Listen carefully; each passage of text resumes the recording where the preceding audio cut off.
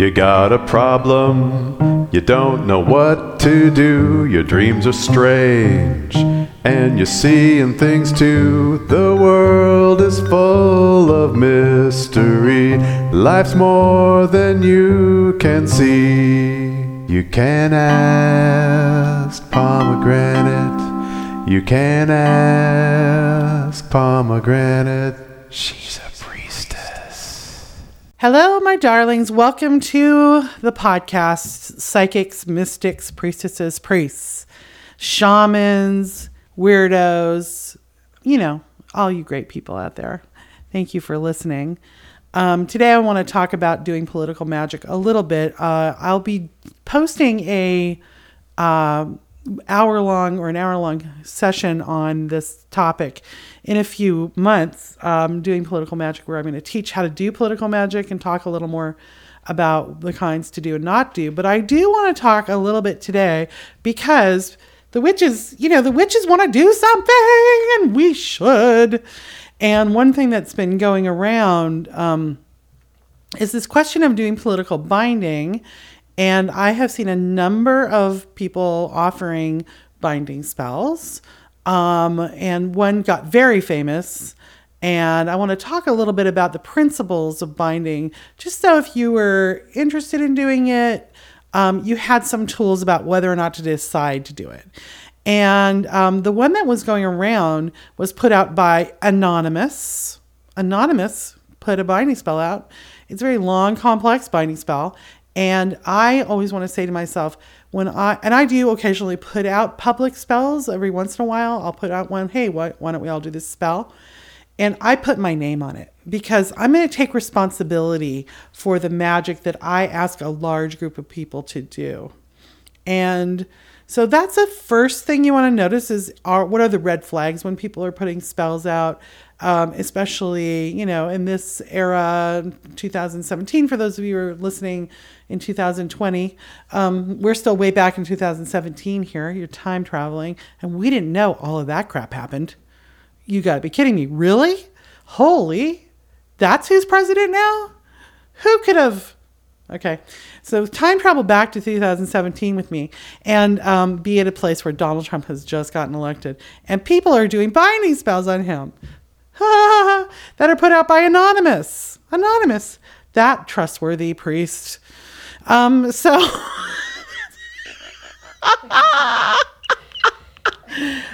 let's all use our noggins, shall we? Just because we're witches and mystics doesn't mean we can't have brains and think things through. So... Now, on the other hand, many people on the internet, social media that I've been a part of have had great big uproars about, no, you can't bind. It's like, okay, that's what you say. And they don't really give good reasons why, except for to try to shame people. And on the other hand, other people are like, I shall bind. Some of them are coming up with even more extreme bindings. And so there's like kind of a reactionary thing going on.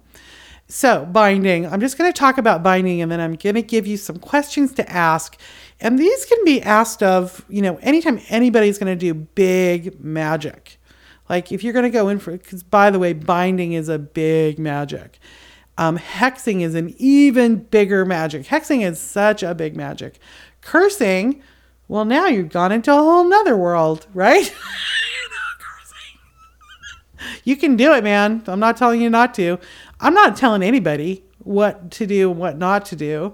I am going to give you some ideas of the way to think about it. I support a diversity of tactics politically and magically when it comes to defeating or changing the hologram, the concrete hologram, and its present backlash of horror shows, the disaster that we're in. I support a diversity of tactics, so I'm not going to tell anybody what they should or shouldn't do, and I'm not going to get in a fight about that. And no, nor should you, because one of the ways that we can get defeated is having to fight amongst ourselves about people's tactics. So I don't know I think Colette Gardner taught me that one. I think it is a Colette Gardnerism. Perhaps she got it somewhere else, but hashtag diversity of tactics, y'all. It just ends that conversation. About whether or not people should bind. If you're going to bind, go ahead and bind. If you're going to hex, you hex. You know who you are and you know what you're doing. You know what you're going to take on. And if you don't, you'll find out. after you do these actions. But let me be a professional priestess and give you some tips on how to do this. Now, I will start this off by letting you know I have definitely done this. I have bound someone with my hands and my magic. I, Pomegranate Doyle, have bound people, one person. And that's how I know so much about it. Now, I've also supported others a couple of times when they've done it. It is a rare occurrence in my life that I would engage in that, and it would have to be so severe that and that there was no other way to handle it. Okay, and that's what my caveat is. And I learned a great deal from it. And here's what I want you to think about if you're considering doing big magic, such as a binding. And this is specifically written for binding, but you can apply it to other things. Big magic with heavy consequences for you. And these people are like, I don't believe in the law of 3 times 3. It's like, that's nice. Isn't that nice for you? You don't believe in it. I don't really care what people believe in, because the reason I'm a witch is I like evidence for things. And so I'm a witch because I have evidence for air, fire, earth, and water. I have so much evidence for that. I have direct spiritual experiences for it.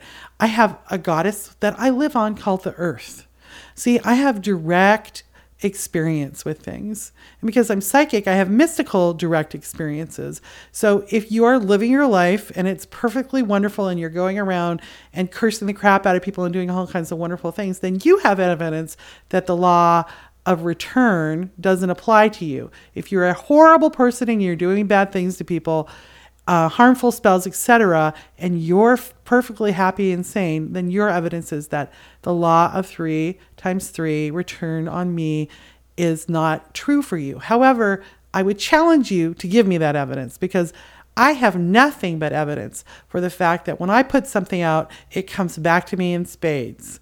All right? So let's stick with evidence-based information, shall we? Okay. I'm a little up in arms about this this binding spell that went out, darlings. Here are the questions to ask before performing a binding spell or other things. Do I have adequate training? I think adequate training for a binding spell is you've been training with a teacher intensively for 7 to 10 years. What is my intention in doing this binding? We always want to ask what my intention is whenever we do magic. If we don't know our intention, then we're just running around like chickens with our damn heads cut off. And then what is the intention of each step or object I will be using in the spell? Be clear as a bell about why you're including it. So the spell I'm referring to has get an unflattering picture of Donald Trump. Oh, okay. Because what I need to do is bind myself to this person's egomania, their total lack of self-worth, and then bind my self-worth to that. No, I shall not do that. It is unnecessary to talk about his ego or the fact that he doesn't look good in pictures. None of us look good in pictures. Like, come on, what's the point of this? He's injured. Do we have to bring that up when we're doing spell working? Bring it up on a political level. Send out all the memes you want, but do not attack another person's physical value in a spell you're doing unless you want to plummet into a world of self-hate yourself. You're binding him to that self-hatred and yourself. No, do not do it. Okay. Can I meet the intention of this spell with a simpler or more subtle magical action? Is the person I am binding a person I am already bound to? So you get bound to people because you're in a relationship with them, or you've had personal contact with them in which they've done you a very serious injury. You may not have known them before the event, but the event happens. That event meant you got bound to them because they've changed your life. And so then you're already bound to them. So that if you're already bound to someone, binding them means it's not that much more of a step because you're already bound to them. I'm not bound to Donald Trump, and I don't want to be bound to Donald Trump. Okay. So I don't know. No, I do not. Help me, Lord in heaven. Am I willing to be bound to this person for the length of the spell? Do I have a start and end date to this binding? Remember, when you begin a magical action, you always have to be ready for the moment when you have to let it go, when you have to clear it. because to bind someone and to not know that you will unbind them means that you could end up being bound to them for this and many lifetimes to come. I want an echo on that. Many lifetimes to come. Right? Do you want to be bound to Donald Trump for many lifetimes to come? Do you? What else have I done magically to solve this problem? In other words, have you tried other things first? This is the last resort. This is because you have to. There is no other choice. Will the binding be effective in creating the outcome of my goal? So if you bind Donald Trump, then you got Mike Pence, then you got Steve Bannon, then you got Kelly Conway. Like, come on.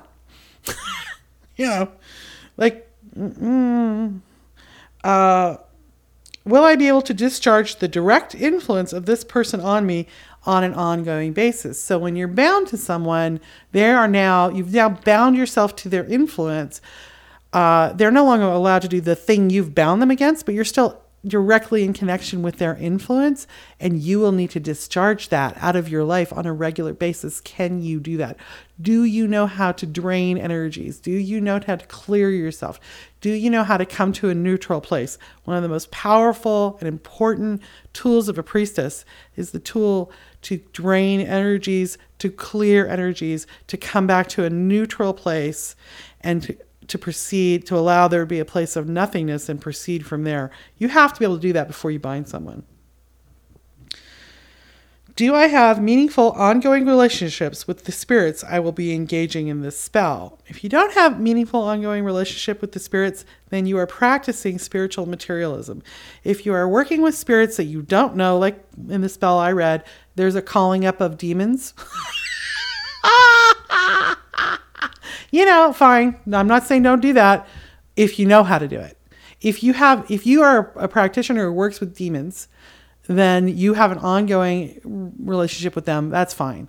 That's up to you. You want to take that karma and you take it on. But otherwise, no, don't be calling up demons if you don't know no demons and you don't know how to deal with demons.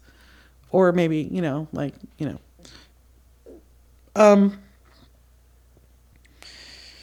who is my teacher?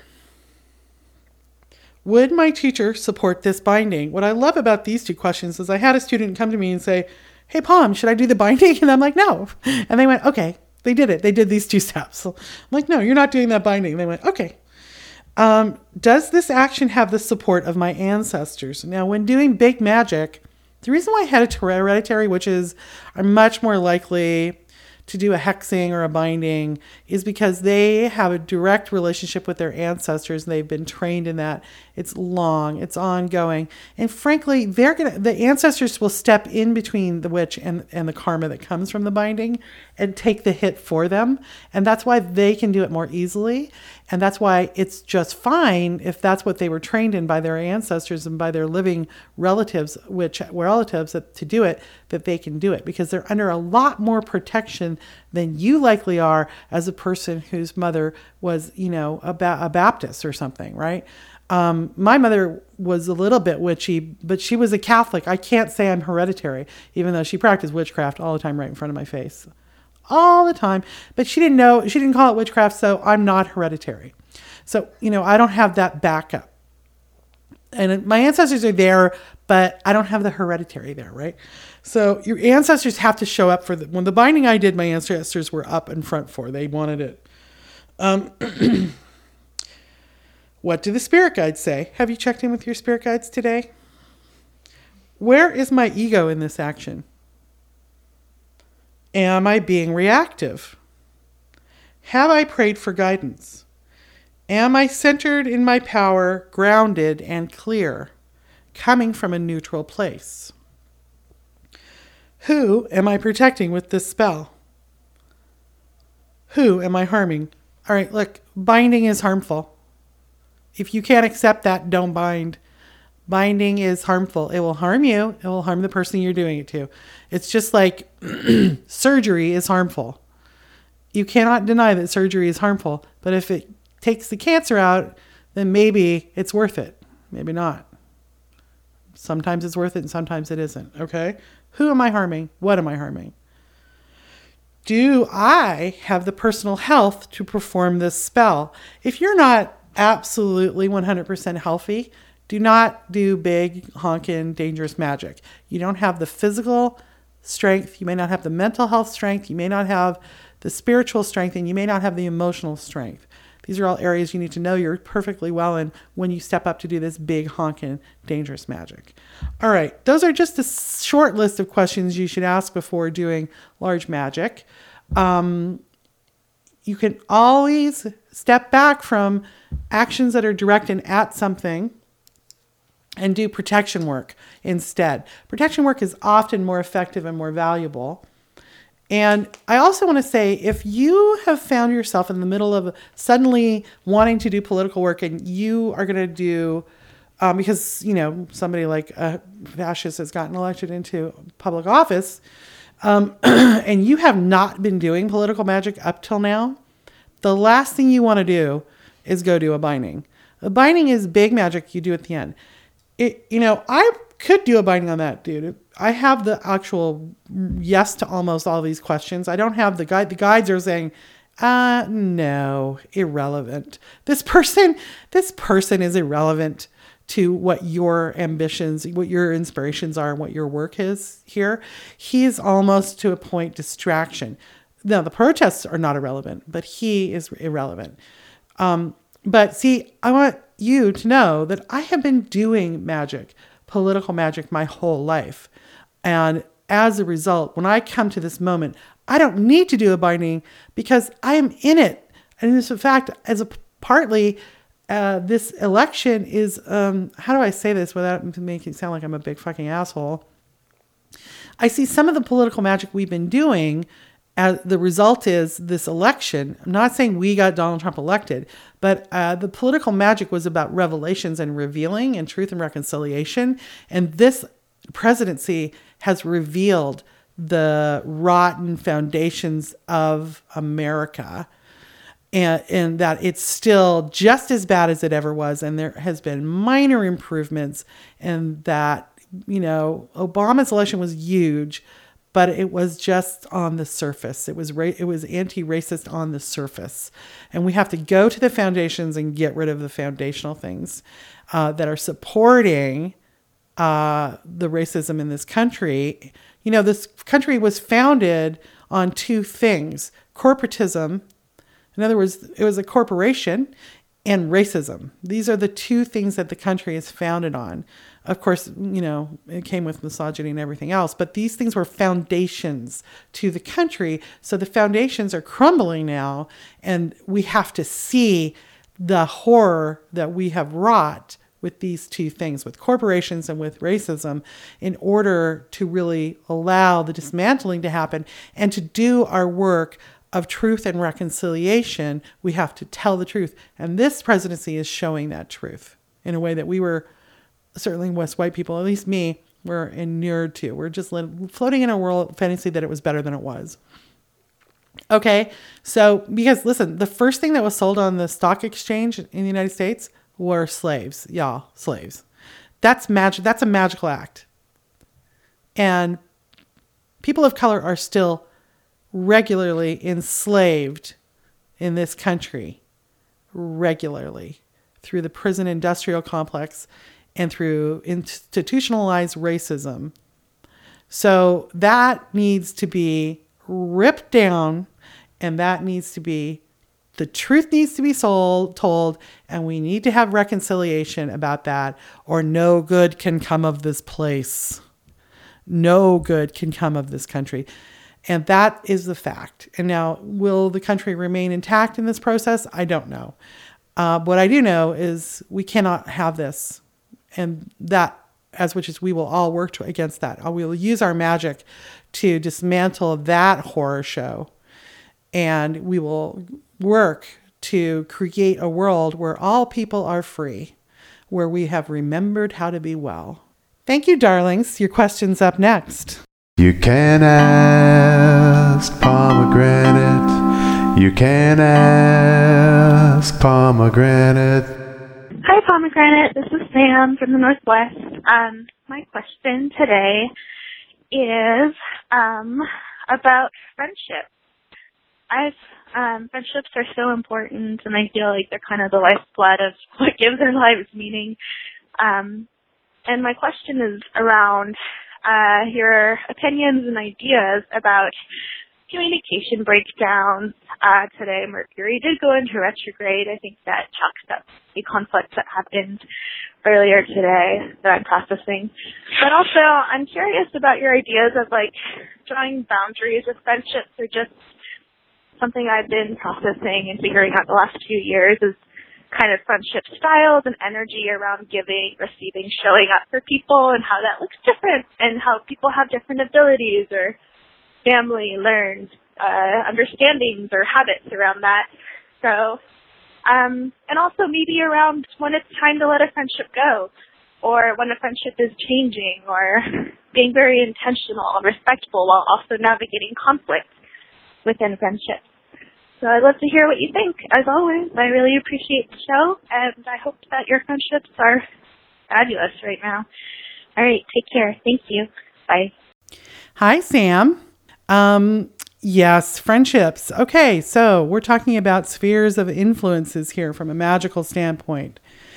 And so from a magical standpoint, and actually from a sociological standpoint, they've done studies. Now, some studies are stupid, but some studies are interesting and good. And what happens is, not only is the way you live your life heavily influenced by the people who are close to you, but they are also influenced by, so your friends influence you. We all know that. Your friends help you become who you are. But you are also influenced by your friends' friends. And they've studied this on different eating habits and, alcohol intake habits and different habits that we develop. And so not only are you influenced by your friends, so if they're like fast food junkies, you're going to tend to eat more fast food when you're around them. But if they don't eat as much fast food, they eat a little bit of fast food. But if their friends eat fast food, it influences you, because then they're eating more fast food and then you're eating more fast food. So your friends and the influence of them is very vitally important to who you become.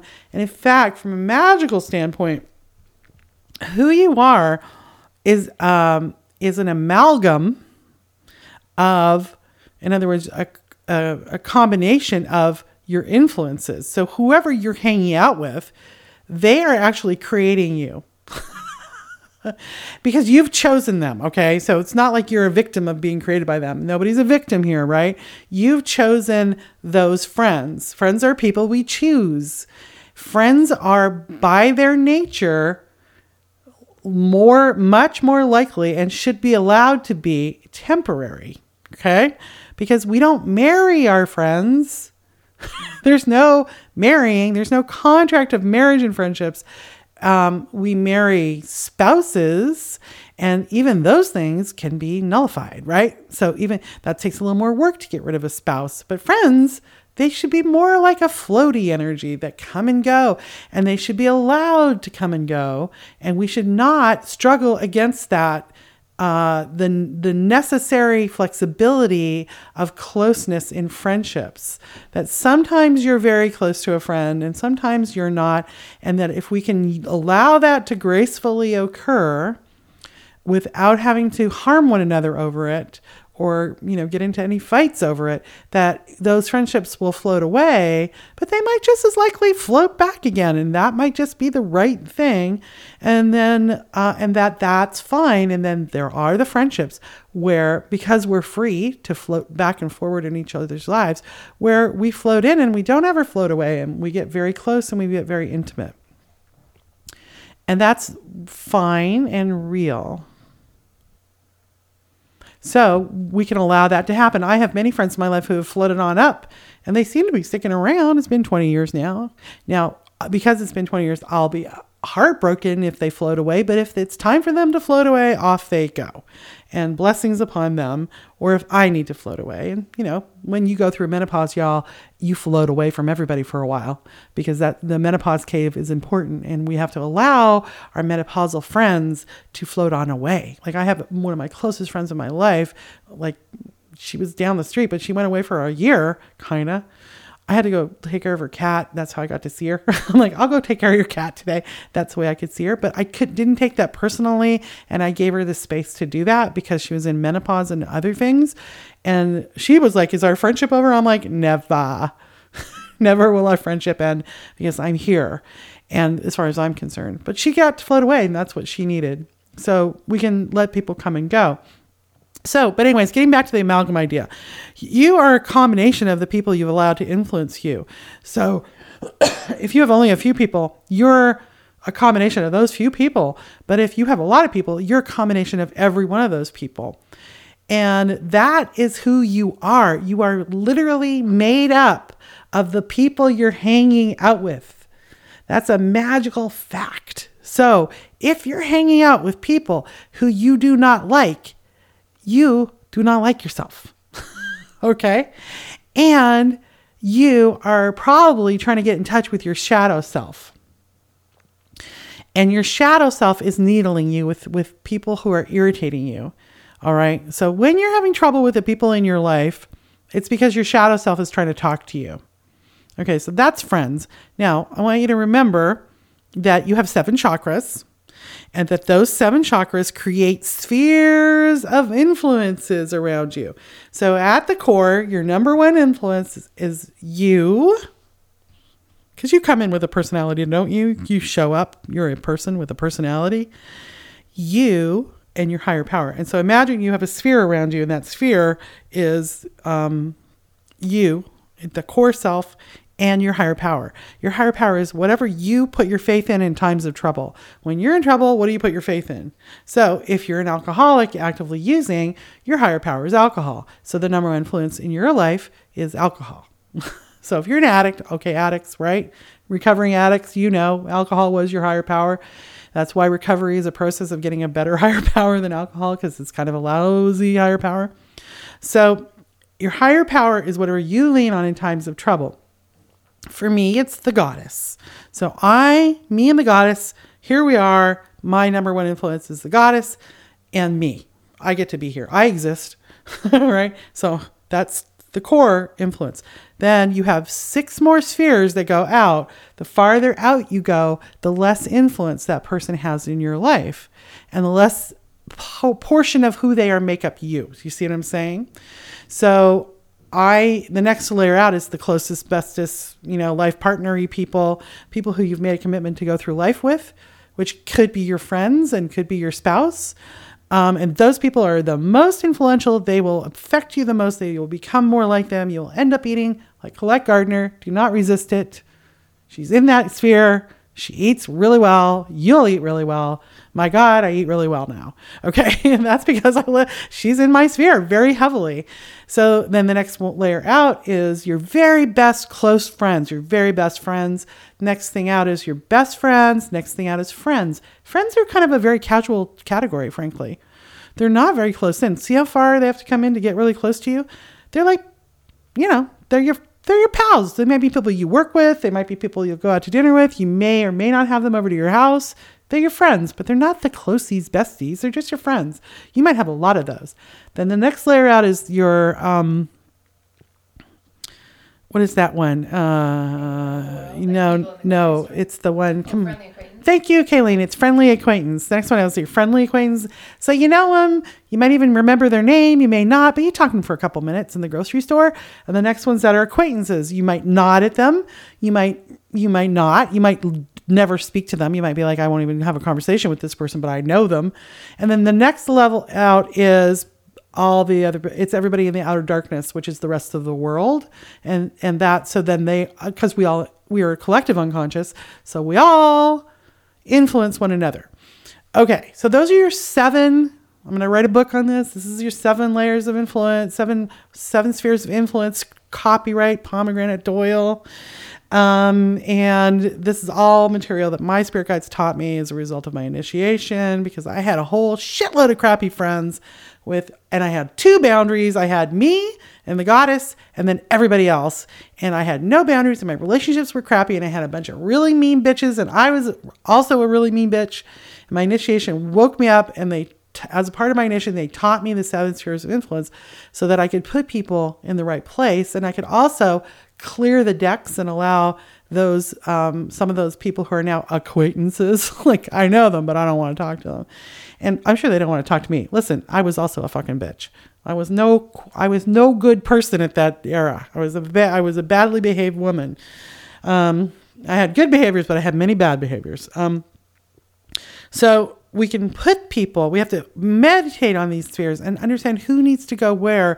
And the question isn't really like, is this friendship working out? The question is more like, is this person influencing me in a way that I want to be that? Because you're going to become like them, that I want to hold a part of who they are in my life. I want to be like them. I want to actually part of who their energy is to be influencing me and shaping who I am. Okay. Because if you don't like the person, you don't actually want them shaping who you are. So if you got a person in your life that you don't like, that they irritate you, you need them to go away, and they won't go away no matter what you do, no matter how much boundaries you set. By the way, boundaries, and more boundaries. It's a tool of the East. It's the ability to say yes or no to things. It is one of the fundamental powers. And the first one we get as witches and magic practitioners is how to say no and how to say yes. So we go back to yes, no, maybe. Other podcasts talk about that in depth. Go look for them. So when someone is in your life and you're trying to get rid of them, they keep showing up at other things you're at, or you keep trying to go to this thing and there they are.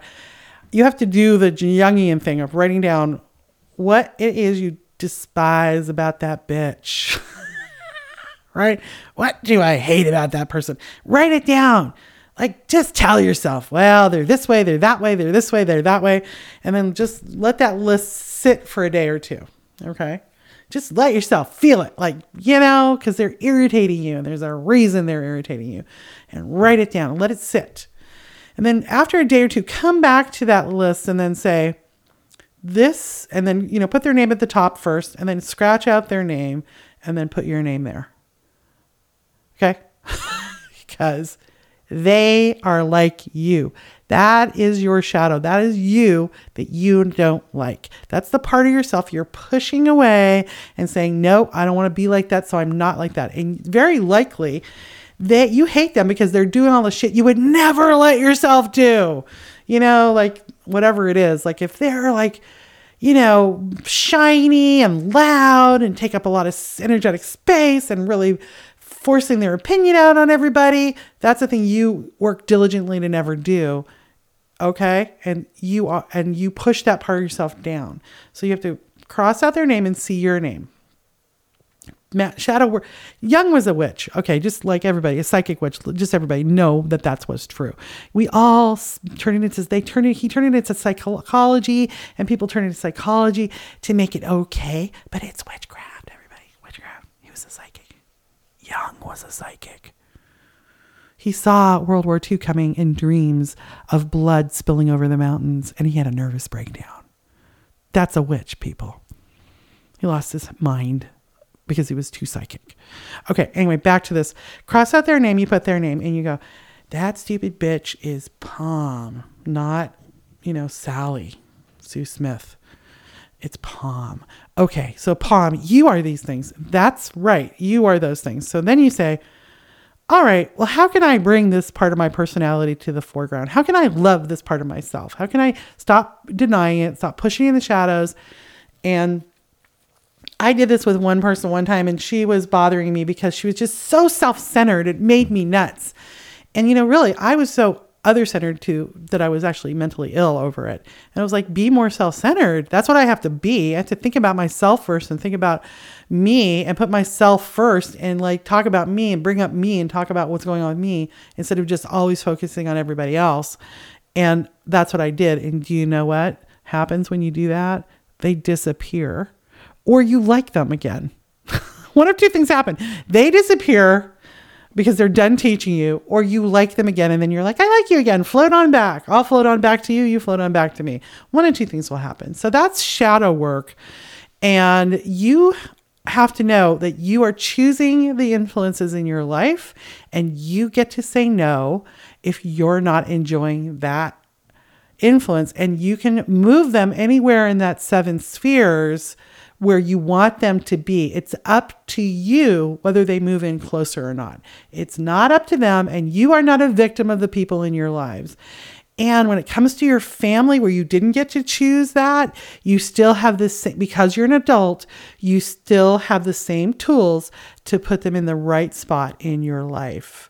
Because you were an adult. When you were a child, you were a victim of those family members, and there wasn't anything you could do about it. But now you're an adult and you can do something about it. So this applies to all people in your life. It's a question of energy exchange and boundaries, darling. So go out there and assert those 7 boundaries. Here they are, real quick. You and the goddess. Next one out, your life partners, whoever they may be. It might be your cat. Your very, very best close friends, your good friends, then your friends, and now your friendly acquaintances, and then we're into the outer darkness.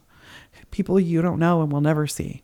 And this is the 7 spheres of influences, and it's also the 6 degrees of separation that they talk about so much. 6 degrees because you have you and the goddess, and the rest are the 6 degrees. You're related to everybody on the planet through 6 degrees of separation. All right. Thank you for that question, Sam. To leave a question for me, dial 520-222-9922. 520-222-9922. Hi, Pom. It's Brandy. I'm wondering what it means in practice when you dedicate to a god or goddess or deity. What does that actually mean for your life?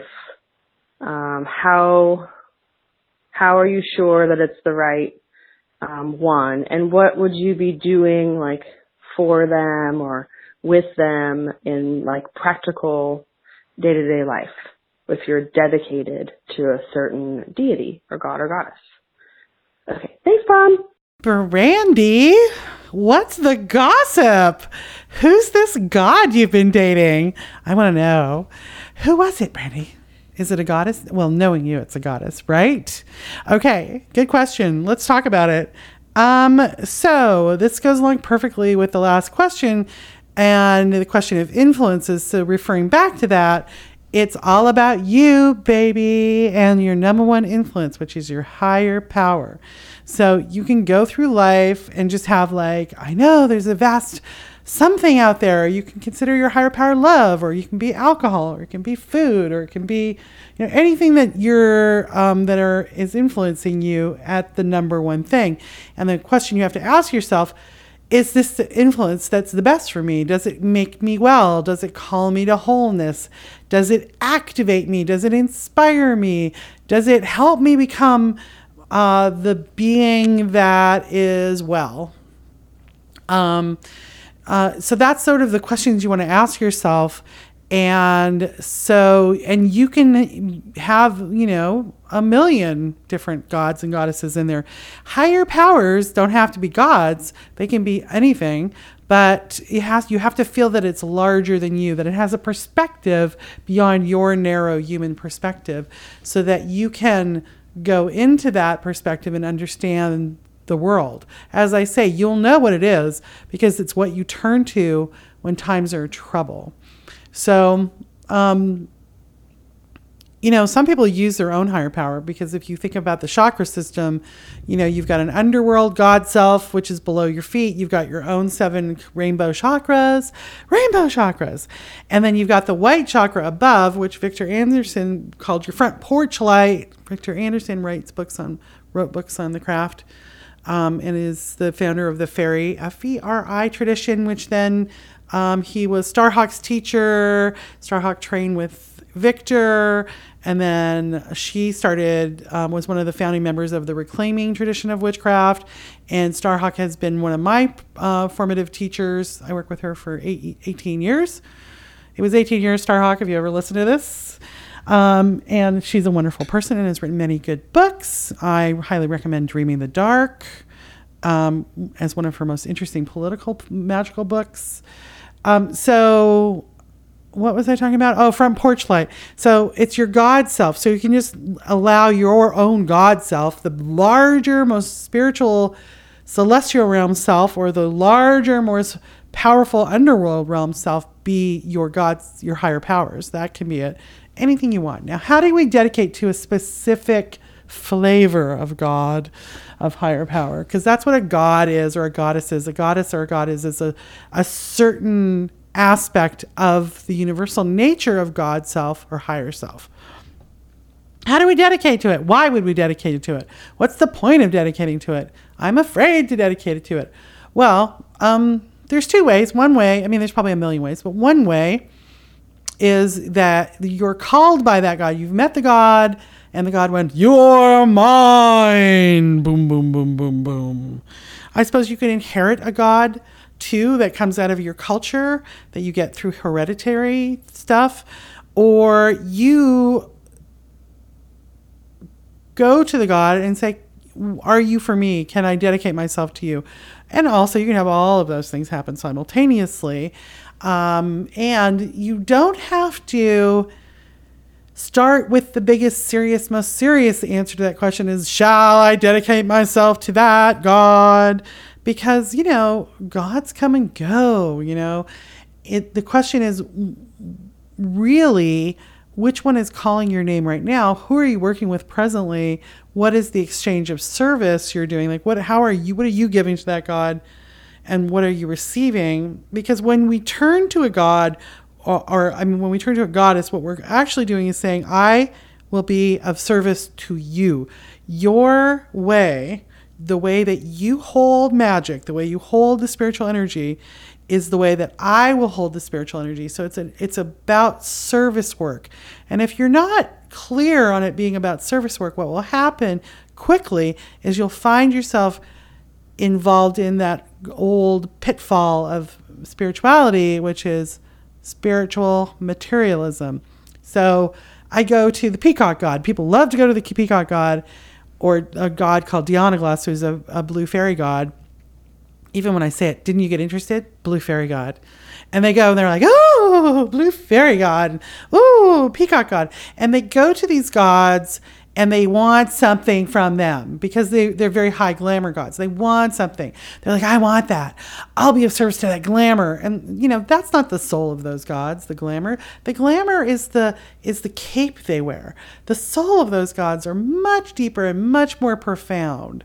So if you go wanting something out of your ego or out of your hungry ghostness, you'll fall into the pit of spiritual materialism.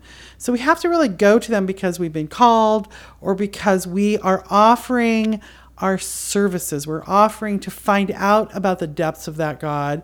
And we may get the tool of glamour, and we may use the tool of glamour, but only by knowing the depths of that God. And that's dedication and study and willingness and openness. And so dedicating is like taking that one step further, because when we work with any God, we should be working in that manner I just described.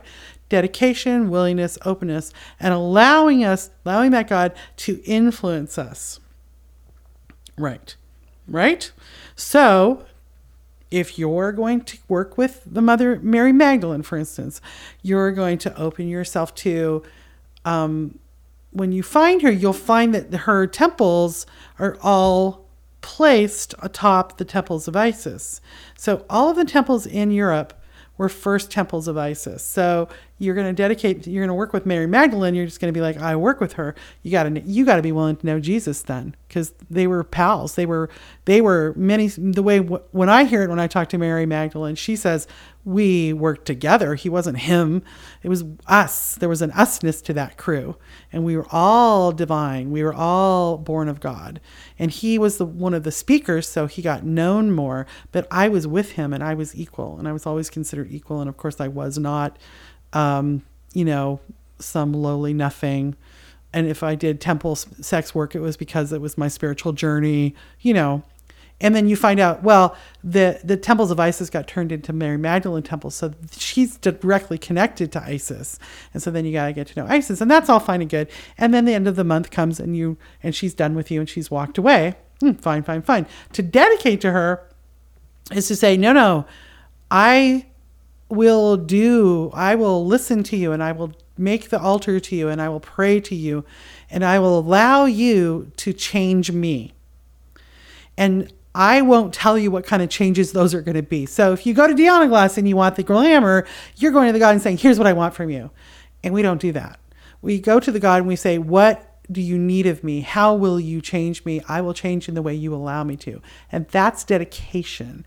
And we open ourselves, we become vulnerable, we allow ourselves to start from a place of neutrality, of not knowing. And we ask the question, will you come for me? Will you accept my dedication? And then you can also say, I will dedicate to you for a month. I will dedicate to you for, a moon cycle. I will dedicate to you for a year and a day. It's very old school magic to dedicate to someone for a year and a day. And we don't dedicate unless we've dedicated for a shorter period of time.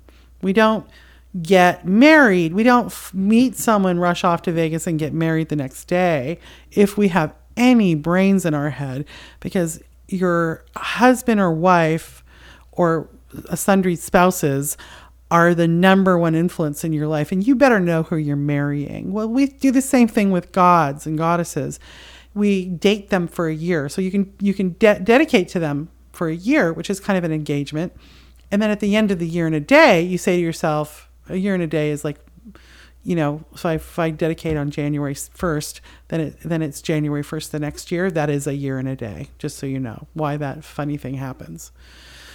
Okay, right? Get the math of that, 365 days, and then the January 1st again is the new 366 days, a year and a day. So that's that cycle. So if we dedicate for a year and a day, then we'll know, because we'll have done it for a year. Then we'll know, yeah, you're for me, or that was beautiful. You're certainly in the pantheon I work with.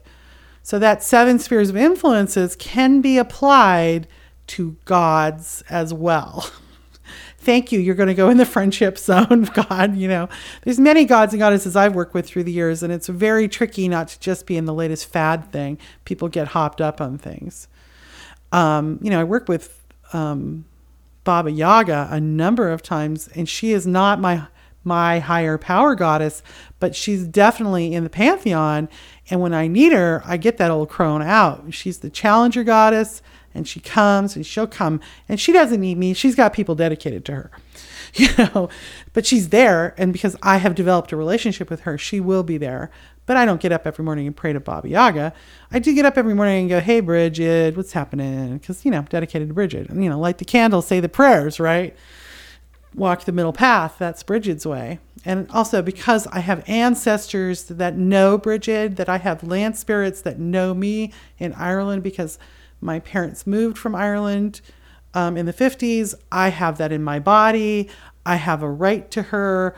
I am dedicated to her. So that's other things you want to look at. You want to look at your ancestral dedication. So that doesn't mean you can't work with White Buffalo Woman. If you're not enculturated in First Nations is no good anymore, Indigenous culture, and you go to an Indigenous God without the assistance of Indigenous people, and you try to dedicate to that God, you could run into some trouble magically, politically, spiritually. Now, if the God comes to you and says, pay attention to me, I'm speaking to you, it's rude. It's fucking rude not to listen to that God. White Buffalo Woman has come to me and gone, hey man, it's me, White Buffalo Woman. And I go, hey, I'm Irish. She goes, you're living in North America. You're living on the land. It's all good. And then I go, what do you want? I don't dedicate to her, but I listen to her, and then I become of service to her. I would never dedicate to her without having a deeper, more profound relationship with the tribe that works with her. Okay. The more directly for me, She Who Watches, which is a god of the land I live on, came to me when I got here. And I don't even know if I was a witch, could say I was a witch at that moment. She came to me, showed me her face, and went, I'm yours, you're mine, we're here together. I'm not dedicated to her, but I listen to her when she shows up. And I work with her because she asked me to. Right? And I'm also not in denial about the racism and the genocide and all the shit that goes on for First Nations people here and what it's like for them. And I certainly don't claim her, nor do I ever try to make any money off of her. That's right out, period. If I ever made any money through my relationship with her, it would 100% be donated to somebody who had who have indigenous relationship with her. See, ancestry is really important in all this, guys. So does that mean you can't dedicate to some god of Europe? I don't know. It's between you and them, but you have to be able to answer this question. By which right do I do this magic? By which right? And your teacher will help you learn that. Brandy's my student, so Brandy, I'll help you. So dedicating slowly, knowing the influence that you want, knowing that it's about you being influenced by them in the way they choose, not the way you choose, knowing that relationship could be temporary, it could be for a year, it could be for a month, it could be for this lifetime, it could be for all time. And knowing that it will change you and it will direct your life. Like you're kind of like going, you're in charge of my life now. What do you want me to do? Like my life is dedicated to the sacred well of healing, to the holy flame of truth, and to the crossroads and to art, because that's Bridget, man, the third way, the crossroads and the third way. Bridget, she's my girl, dedicated. Go Bridget. Okay, so that, I think, is a answer to your question. You can ask pomegranate. You can ask pomegranate. She's a priestess. Hi, Pomegranate. This is Samantha from Seattle. I've been a big fan of your show for years. Thank you for putting it up still. So my question is kind of more about a little bit about astrology and just a general resource question. First part is I'm curious how you view like the north-south node kind of like journey in each individual's life. Also allowing for, of course, like free will and environmental hiccups and chaos, and maybe your views on Saturn returns. I really, really enjoy astrology and believe a lot in it, but also sometimes don't want to be too uncritical or just like give away like my own agency by just accepting that certain things will be a certain way because I've heard it's been that way for others. So there's north, south, descending nodes, and Saturn returns. I'm curious, what are your thoughts on it? Also, I was just wondering in general if you would recommend other podcasts. I really enjoy listening to psychic and paranormal, intuitive things while I multitask. So people you know or people you've heard about, who all would you recommend? Thank you. Take care. Bye. Thanks, Samantha. Samantha, right? I don't know. There's things I know and things I don't know. I know a little bit about Saturn return. I don't even know what you're talking about when you say north and south node. I am not an astrologer, and when I try to learn it, I fail. I don't know, it won't go into my brain. However, I'm excited because you've made me think I should interview the fabulous and famous astrologer Rhea Wolf of Turning Wheel Astrology. And I will do that. I'll get your question on there and I will interview her. And meanwhile, if you want to hear more about the year's astrology of 2017, I did do a lecture with Rhea Wolf for the Portland School of Astrology. And you can purchase for a small fee an MP3 of that lecture. It's called Astrology of 2017 Beyond Survival. It was funny and good and inspirational. I was inspired by Rhea, and I think she was inspired by me. We were inspired together. We giggled quite a bit afterwards. So you can find that at Portland School of Astrology on Facebook, or you can go to portlandastrology.org on the web. Thanks for the question.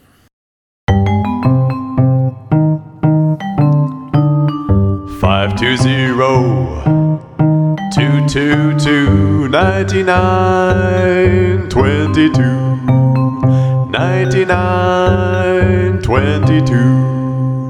Hi there, this is Leah. I'm calling from Arizona, and my question is, I have been struggling with insomnia pretty seriously for the last couple years, but on and off for a long time in my life. And I can attribute some of it just to my job being very stressful, but I also have this feeling that some of my insomnia is rooted in older and bigger things than myself, and particularly ancestral trauma and ancestral stuff, and I don't really know how to investigate that further or how to work with that and heal from that layer in my insomnia. And I'm just curious what your perspective or thoughts on working with ancestral trauma or old stuff and old stories is. Okay, thanks so much. Leah, thank you. I'm sorry you're not getting sleep. Sleep is the most important thing in our health. Going to bed in a reasonable time and sleeping long enough is very important. And yes, it can be very disruptive to try to get sleep in a magically agitated environment. And ancestral wounding is the rattling of the ancestral chains trying to help you heal. Sometimes that's what it is. So let's talk about basic psychic hygiene in the bedroom. So if you're psychic, which you are because you're listening to my podcast, everybody, you need a very clean psychic environment to sleep in. So you're not going to like this, but you got to get the TV out of your bedroom, kids. No TVs, no magical portals in the bedroom if you can possibly avoid it. If you live in group house and you have to have your TV in your bedroom, then you got to do a lot of like covering it up energetically and warding it and making sure that the energy is shifted down and that it's not infiltrating your space. Like there is no bigger portal in your life than your computer and your TV. So the same thing with the iPad and the phone and the computer and the laptop.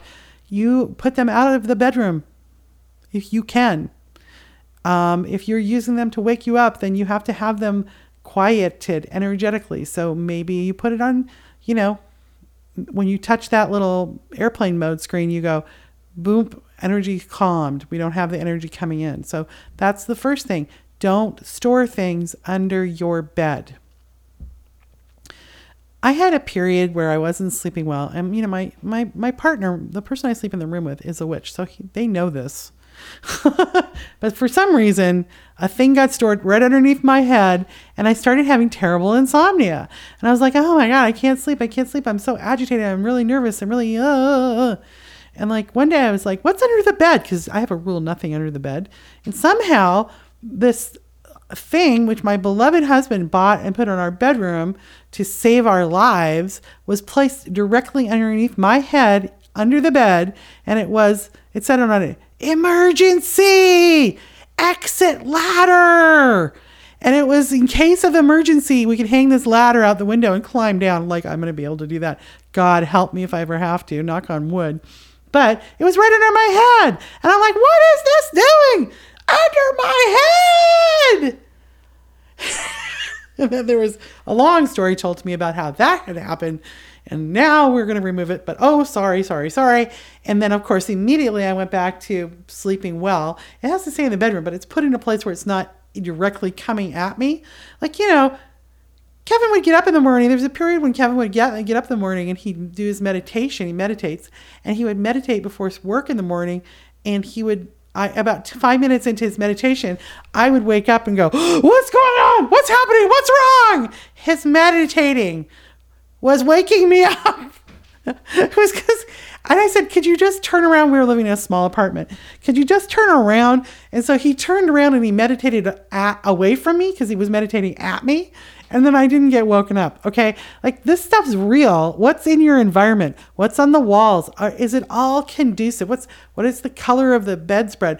Is it all conducive to you feeling safe and calm and going down into sleep? Now, if you live in a house where you don't have separate enough space that you can just cast that circle, see other podcasts about this topic, just cast that circle around your house, then you need to have a circle around your bedroom. And in fact, Leah, Was it Leah or Leah? Leah, you need to cast a circle around your bedroom because I don't know what's going on. And let's just get that circle up and let's just acknowledge it every night when you close the door. Make sure the door is closed enough so there isn't a bunch of energy bamming into your bed.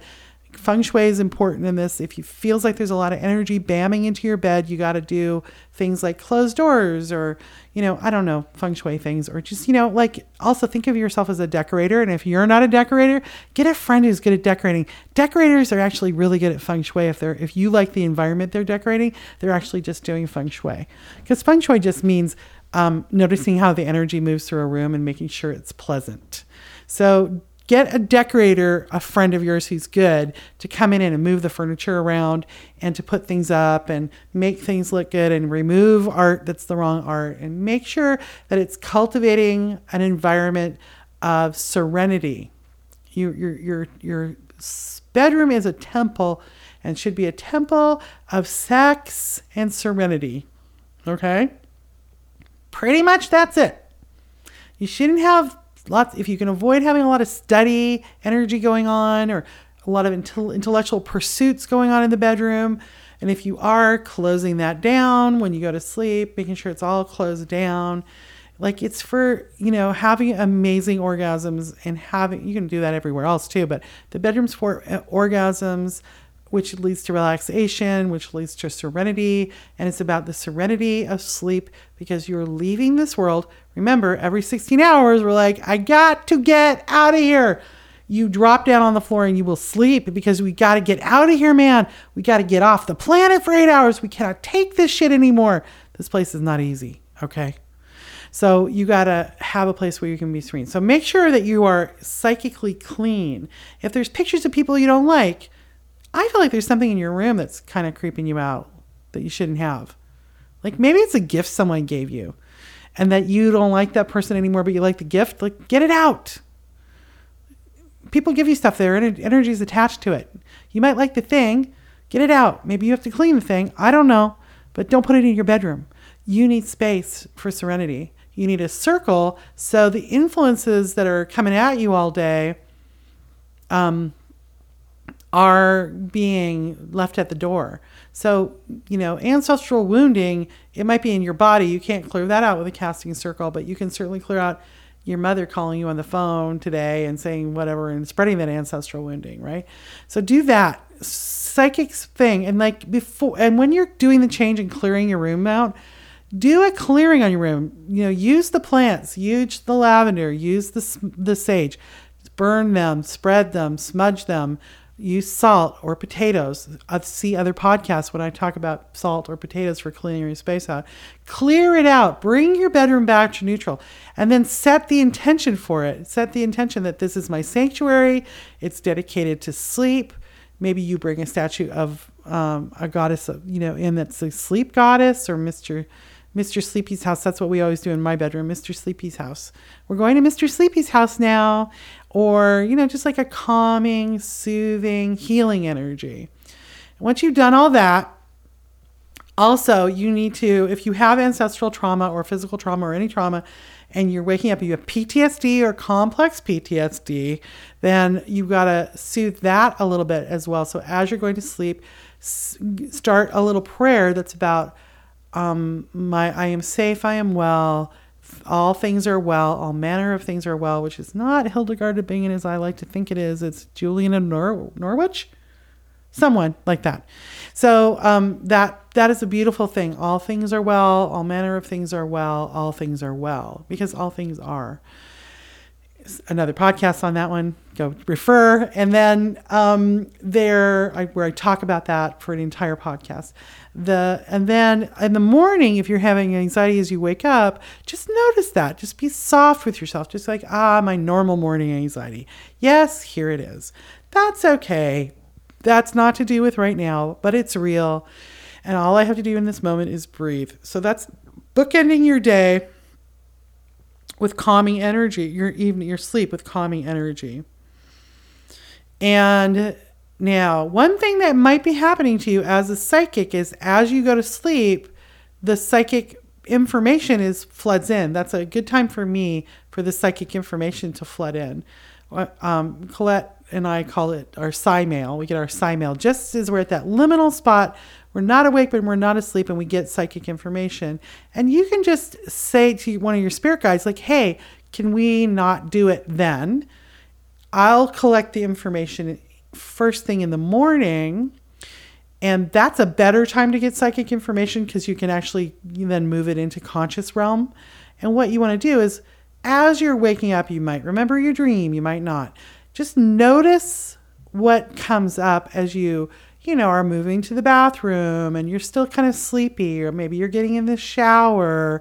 It's like before you do too much and you're in that sleepy head. And so just notice, like, does a song come into your head, or does a phrase come into your head, or are you starting to think about something in particular? And as you notice that, you just decide, oh, this is psychic information. And likely it would be about your day. So this morning, like, I've had some things I've been worrying about. And this morning when I woke up, as I was softly moving into the beginning of my day and was still quite sleepy, I started hearing, "Ooh, child, things are gonna get easier," which was nice to hear. And I was like, oh, okay, thanks, guys. It was a psychic, they're like, today's going to be a nice day. And today has been a nice day. And things are easy today. And so just notice that. And then if there's things you've been worried about, I'll start applying that. Notice as you go through your day how that psychic information applies, Like one time, my friend couldn't get the song, "Stop, hey, what's that sound? Everybody, look what's going round. Paranoia strikes deep."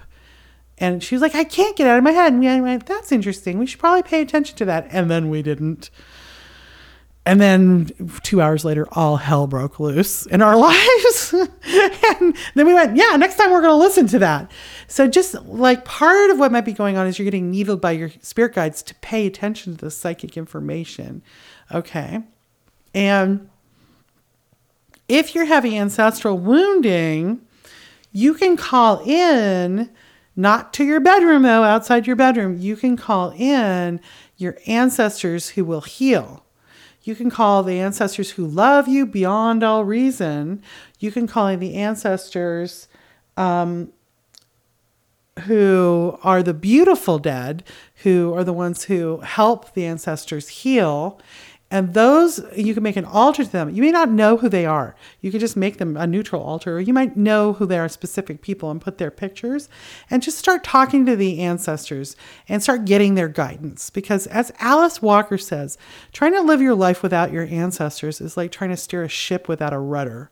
You've got to have that ancestral relationship.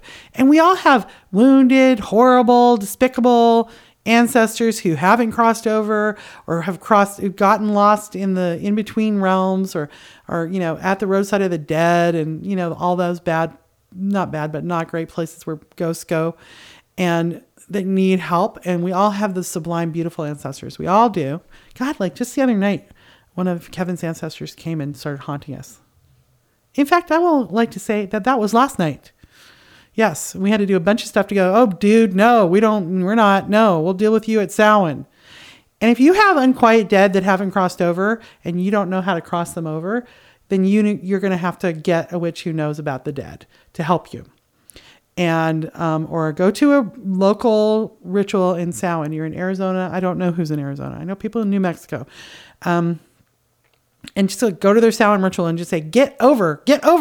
This is it. You're dead. Go to the light. You're dead. But let them do that at Samhain. Don't try to do that the rest of the year because it's too much work. Okay. And then the other thing is address the way that your family injury comes through you and heal yourself. So if you've got PTSD or complex PTSD from your childhood, go to a trauma specialist and get help. And once you heal that in yourself, miraculously, it will heal the rest of your family. The answer I gave 3 questions ago in this very podcast about influences. Your healing will heal the people around you.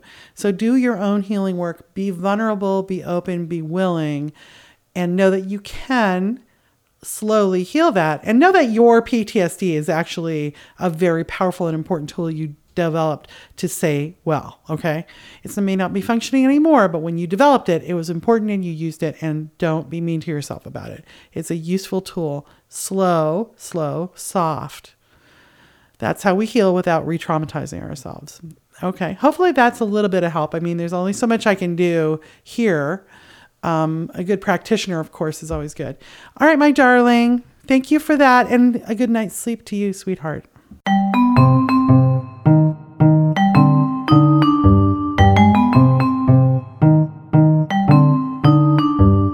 Thank you for listening to the podcast. I'm happy to be back. And thank you, Kayleen Beaujolais, producer.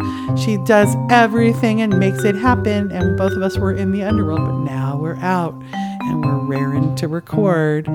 So my darlings, if you did join in the binding, and now having listened to my opening rant monologue are like, uh-oh, maybe I made a mistake. Do not fret. If you've never done a binding before and you don't know much about witchcraft, it's very possible it didn't work. Okay?